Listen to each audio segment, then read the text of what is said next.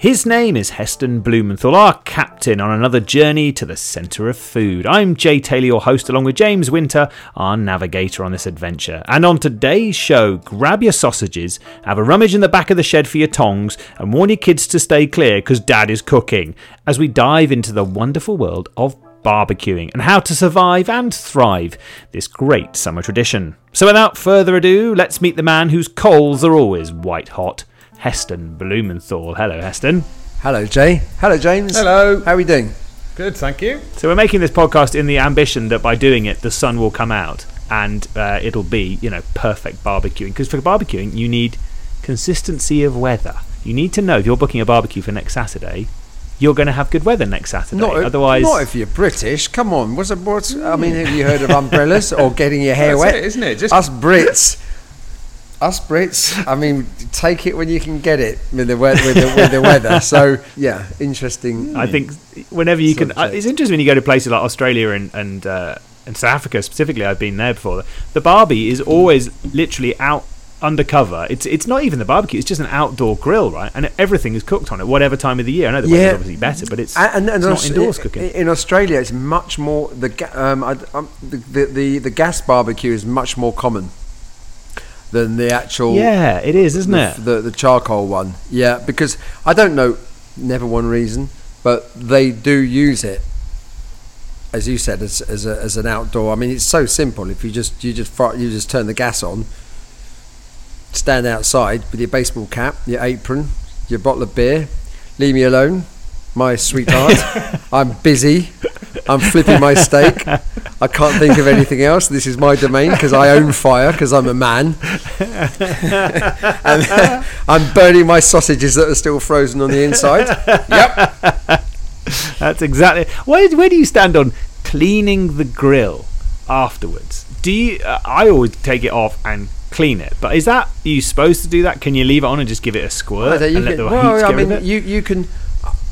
Depends on what you want to cook on it, really, and if you leave it on, I mean, from a health point of view, when you fire the barbecue up again, it burns the living day, carbonizes everything, and carbon is carbon. You don't have moldy carbon, so you just scrape it off. But if you want a nice clean barbecue and it makes you feel better, you make your own feelings, you make yourself feel better, then yeah, clean it. Now, you've invented barbecue, haven't you? I mean, you didn't invent barbecue, but you have invented barbecues, as in you sell Heston barbecues. Is that right? Mm-hmm. What is yours? Is yours a coal-based one or a gas-based one? A gas-based one, which is the most powerful gas barbecue on the planet. Is it really? Yeah, of course it had to be. And the other one, the one that I'm the most proud of, is a barbecue that it's basically got an electric... You know the old-fashioned electric hobs? Yeah. So just a metal coil. It's floating in the thing, right? Yeah, it's just sitting on a little stand with a like a perforated tray over the top of it. Yeah. So you put the charcoal on the perforated tray. Ideally you can buy from trees that they're from. The Forestry Commission, so the tree cutting is controlled. You don't need a lot of it, as opposed to briquettes that have been impregnated with, or compressed and impregnated with things that help them burn. You put pure wood on there, pure charcoal from pure trees, and then you plug the barbecue in, and you press the button, and it stays on. The current stays on for 7 minutes.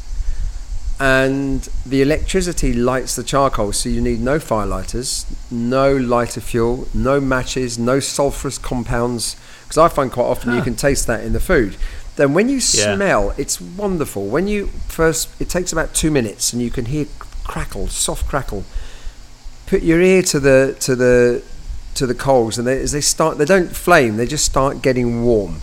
And there's something wonderful about that warmth. There's a sort of sweet smell that comes out of it, and a really relaxing little crackle and crack and creaking as the charcoal that is starting to heat up.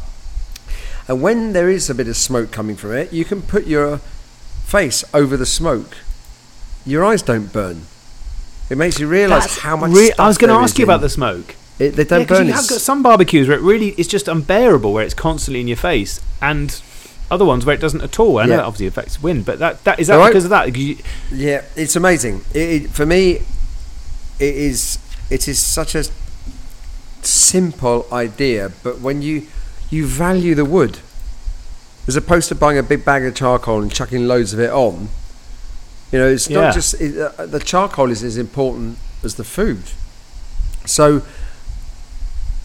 you value you value your pieces of coal, of wood. They look beautiful in the light as well. There's something sort of diamond reflective about it when you hold it up to the light, and that's really cool thinking about the carbon in that way. I'd never considered the charcoal in that way, where that is, well, it's more important than food, isn't it? Because like you said, when you get that stuff which sort of you can taste the sort of lighter fluid in it. It just makes the whole food taste of it, right? And the ones where it does work, it's incredible. That's really interesting. It's absolutely amazing, and you can even put once the coals are ready, they're ready in sort of. You can start cooking after maybe 15 minutes on it, but when they're ready, you could put your steak or burger directly into or onto the coal. You don't need to put it on a griddle over the top of it either. Never. And I remember my missus when this first came out. I got a prototype. The first prototype was when I was living in London, and my missus is French, and I was so excited, and I showed her. I said, "Look, this is what you do." And she looked at me. She said, well, "Yeah, I could do that." And I thought, "Oh shit, Heston, maybe I've just removed about the only thing left. The two things that us men think we're good at is directions, but we've got GPS, and controlling fire. So now this barbecue, have I made this us men becoming even less valuable than we are in society, in life?" But I remember taking my son years ago, Jack. He was at school, and it was his rugby club. We went for a couple of days to. It was a Butlins, and it was in. Just give me the name of Butlins, Somerset area, famous one. Minehead. Yeah, the Minehead Butlins, and they had their rugby games, and we're playing. We had the first night in the canteen there, which was like you were locked into this place with terrible food. And it was right opposite the sea, but there was always brick walls with barbed wire over, so to keep you in.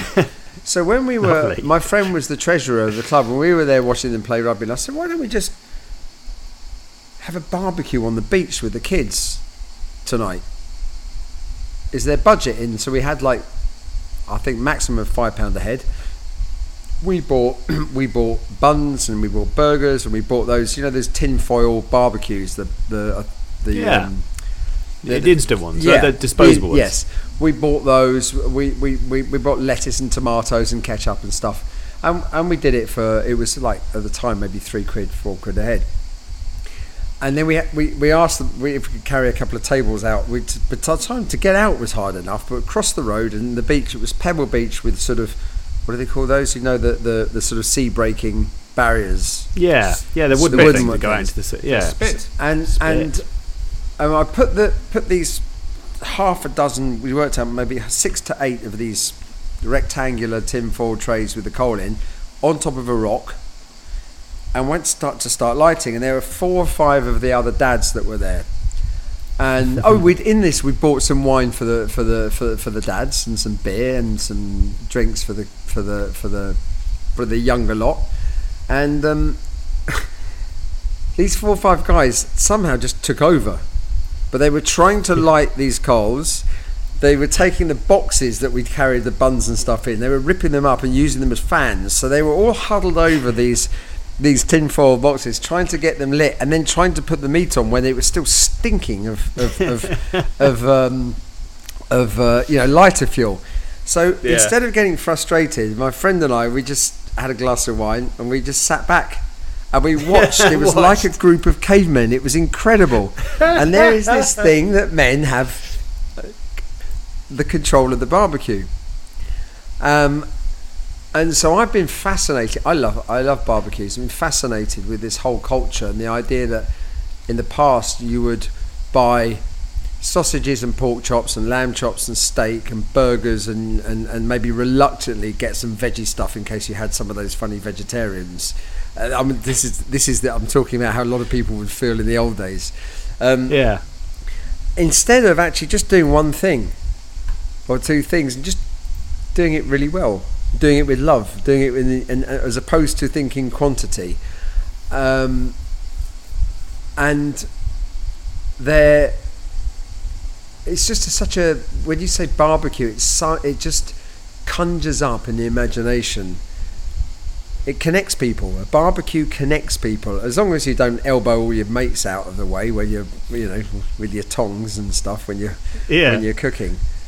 You kiss me quick, apron. Yeah. But we'll come on to. I mean, there is I believe that cooking made us human, amongst maybe a few other things. But we, as far as we know, are big. The part of the brain that evolved about 2 million years ago, which is the frontal lobe, our whole brain kind of almost doubled or over doubled in size, and the theory that we first made fire about 1.8 million. Maybe give or take, what's 200 million years after? What's a couple 100,000 years when you between friends? 1.8 to 2 million. So there is this theory that the evolution of the brain, the big growth of the brain, coincided with discovery of fire. But no one knows when we started cooking, and what was cooking before we invented language? What was it? I mean, it didn't exist. So. We have not yet found another species that can make fire at will. Other species we found have tools. Whether a bird uses beak or a monkey might use a stone to break something. Fish pick up rocks from the ocean floor and try and bash things with them. So using tools, yes, but actually making fire and eating the food we hunted, gathered and cooked on that fire is uniquely human. And human imagination is also unique. So there is, strong enough evidence in my world to say that cooking made us human. I'm not just talking about food. I'm talking about the way we hunted, the way we gathered, the evolution of our gut and our brain. Society developed a human connectivity. Imagination led to shared beliefs, and we created societies. We created ways of language and music and social media, religion and education, all of this stuff. So it has I think that is for another podcast, because it is such a amazing. We're going to delve into the origins of food in the coming episodes. This podcast, however, much like we did with our picnic a little while ago, we are going to take Heston and James and all of you out there to the beachfront or to our gardens, and we're going to give Heston the tongs and say, okay, Heston, let's do your barbecue today. Over to you. What are we putting on the barbecue? Now, this is not the ultimate barbecue. This is not the perfect one. This is not the best one. This is whatever you fancy putting on it today. What are we cooking on your barbecue, and how are you cooking it? Well, it would depend on many things. Time of year, where I am, even day of the week. For some reason, a Tuesday night, if you're watching a topical football game, well, maybe not so much at the moment, but I guess you might be influenced in a different way than if it was a Sunday lunch or you had friends coming over, and who those friends were would make a difference. And maybe you'd collectively all bring something to put on the barbecue. Maybe you'd want to just keep it to vegetables or fish or meat or a mixture of them. Generally, I would say I would, if I had the choice. I like doing bigger. Well, what I was going to say was actually nonsense, because I like what I'm going to say. I really like, but I like it as well as liking other things. So let's say. Is that clear to everybody listening? You know what that let means? me try to explain. let's make it clear to myself first. Subtitles on CFAX. Yeah. Press 999. Badly dubbed movies.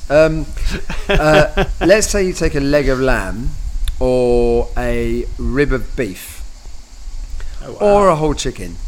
Rather than trying to do the whole thing on the barbecue, put the oven on and cook it at a low temperature for a long time. So let's say you want your rib of beef to be rare. Rare is about 50 degrees, medium rare is about 55, medium is about 60, medium well is about 65.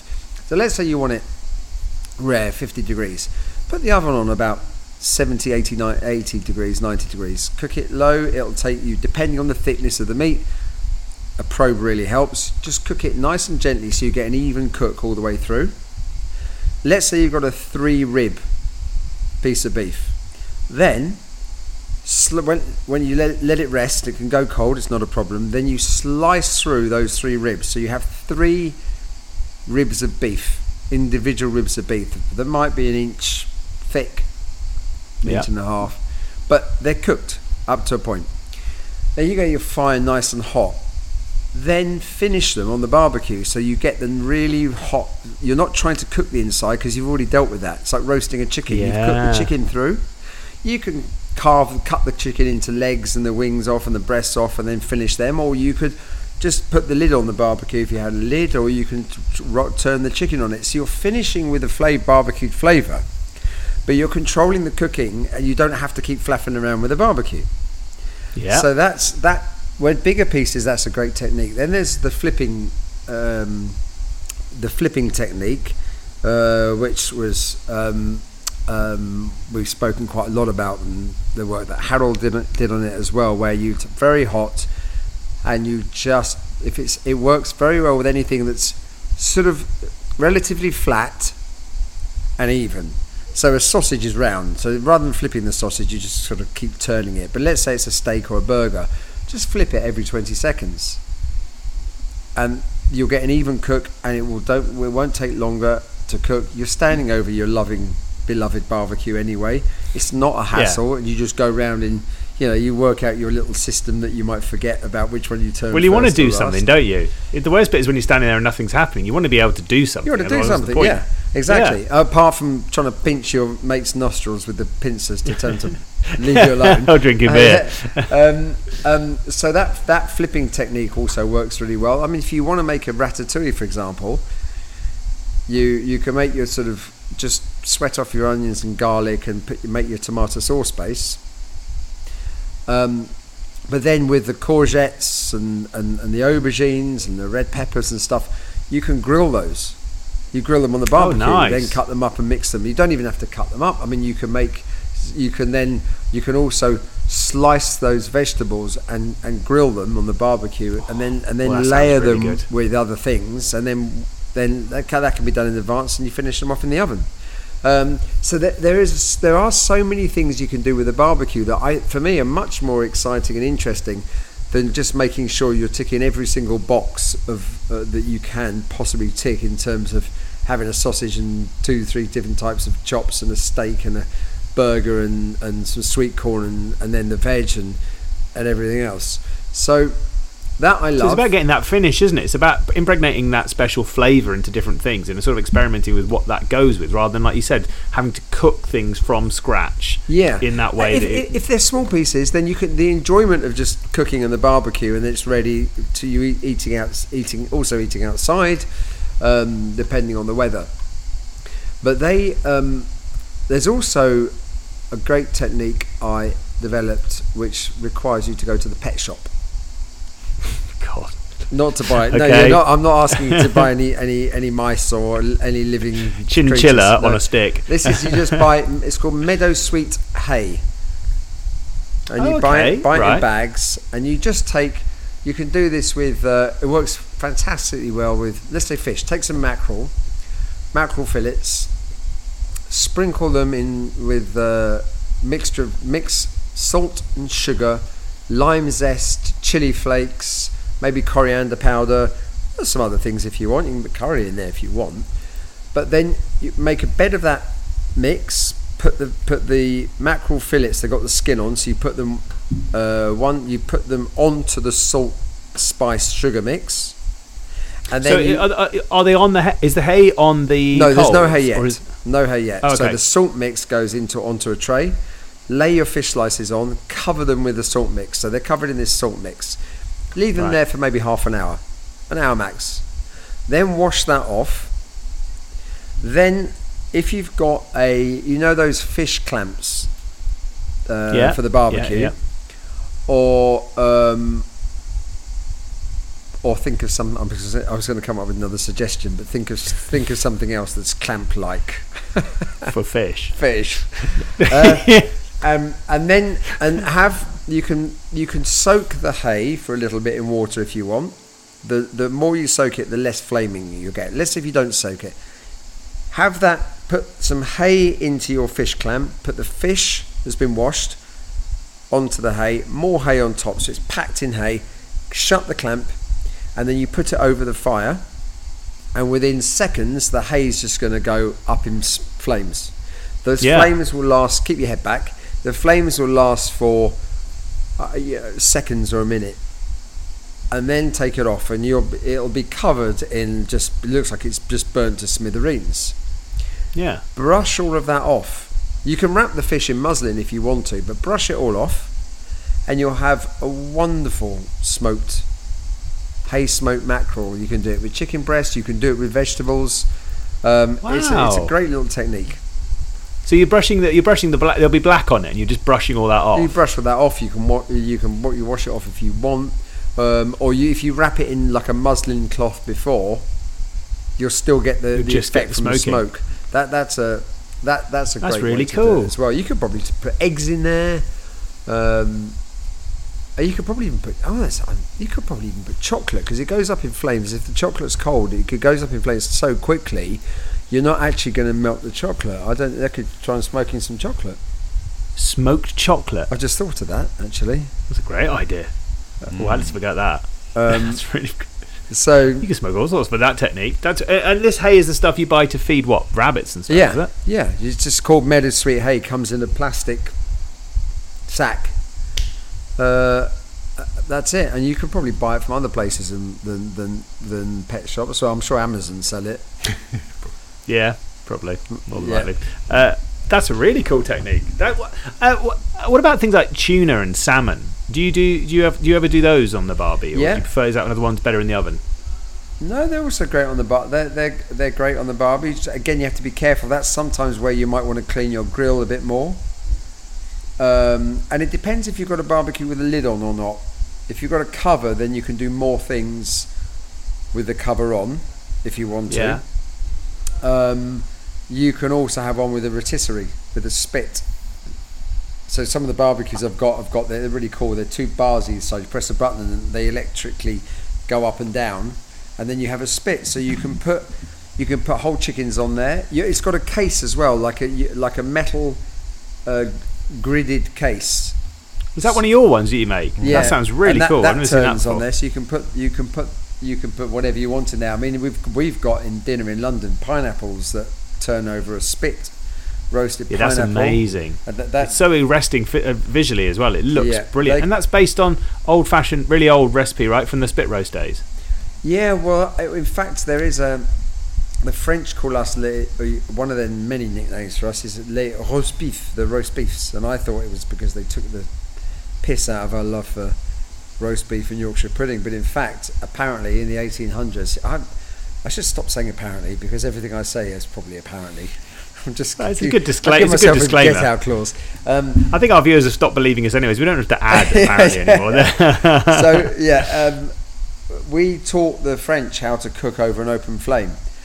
From the stately homes in the UK, the chefs in Britain became experts over roasting meat over a fire, but not smoke. You either smoked it or roasted it. If you roasted it and it was smoked, it would be an error. There were two different things. And watchmakers would make the mechanisms for the spit. So imagine you have a spit, you have like a couple of chains, like a bicycle chain with a gear and cogs, and then you have a weight. So if you have a, let's say, like a grandfather clock. Yeah, a 10 kilo weight takes 1 hour to fall down, and as it's falling down with it up under its own weight, it's turning the spit in the process. Then if you wanted 2 hours, then you'd use a 5 kilo weight. If you wanted half an hour, you use 20. You see what I mean? The heavier the weight, the quicker it would turn, and they could put an alarm on it as well. So there's a lot of things you can do with the barbecue, but it's also it's just that I love the history of cooking over fire, and the way that brought people together. I mean, there's all sorts of discussions and theories and arguments about how language started and how fire connected us, because we sat around the fire, and how eye contact developed, and all that kind of stuff, which we'll discuss in later podcasts. What about you guys? That's enough about me. What about your barbecue? Because no man is an island. No. Every man owns their barbecue. Well, I guess I think James has got a big barbecue. I haven't got a big barbecue. I do have a sort of a wood oven in the garden, but it's a slightly different thing. And I suppose that was a bit of an epiphany for me in outdoor cooking. But you just start to think, Teston's talking, you realise that the barbecue, anything out there, it's just a heat source, right? So you can do anything you can do in the kitchen with all the things you're familiar with, just outside, but you just have to maybe use a different technique. But you can put things straight on the grill, obviously, and that's what I would generally do. I certainly did for a long time. But then when you start to learn about these things, you start to move the coals away into a corner, so it's getting a little bit of indirect heat. You start to cook maybe fish on a bit of foil so it doesn't stick, so you don't end up with this mush of overcooked flesh on the grills, and you just start to learn how it works. But it is just a heat source, but it's a lovely one. It's a naked flame which can be used to sort of lick the sort of up around the steak or whatever you're cooking, and add a little bit of extra caramelization or whatever, and you can start to play with it in a way that you can't over a gas hob or electric hob in the kitchen for various obvious reasons.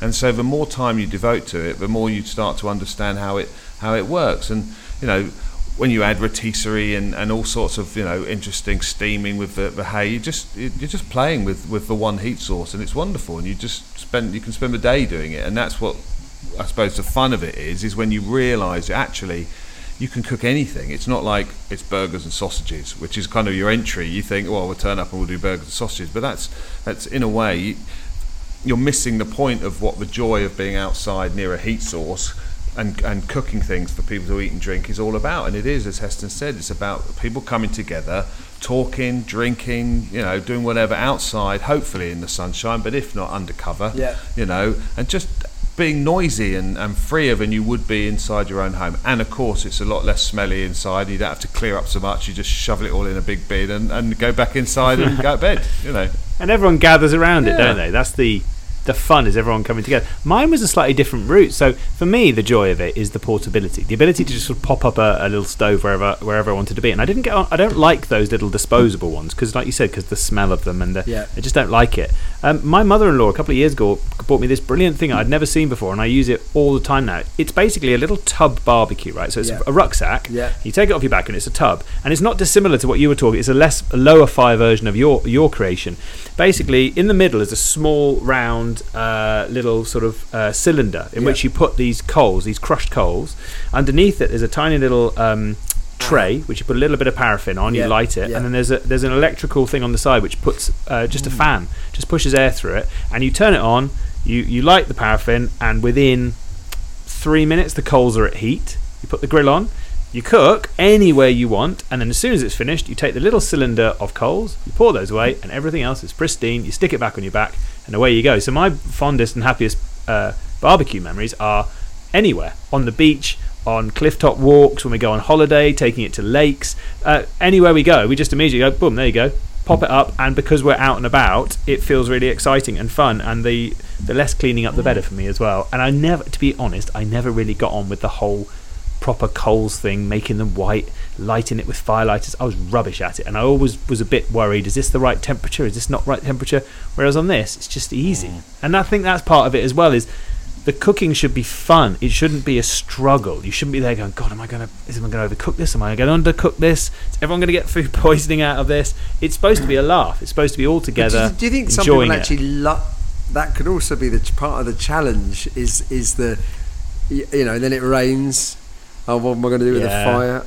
It just triggered a memory for me. I don't know if you guys did this, but as a kid, trying to find some rocks and make a little circle, and then get some twigs and wood and make a fire. And there was a packet of Wall's sausages, and you stick them on a stick, and then it took a while to realise that 2 sticks meant that they didn't spin around the one stick, so you could turn them over.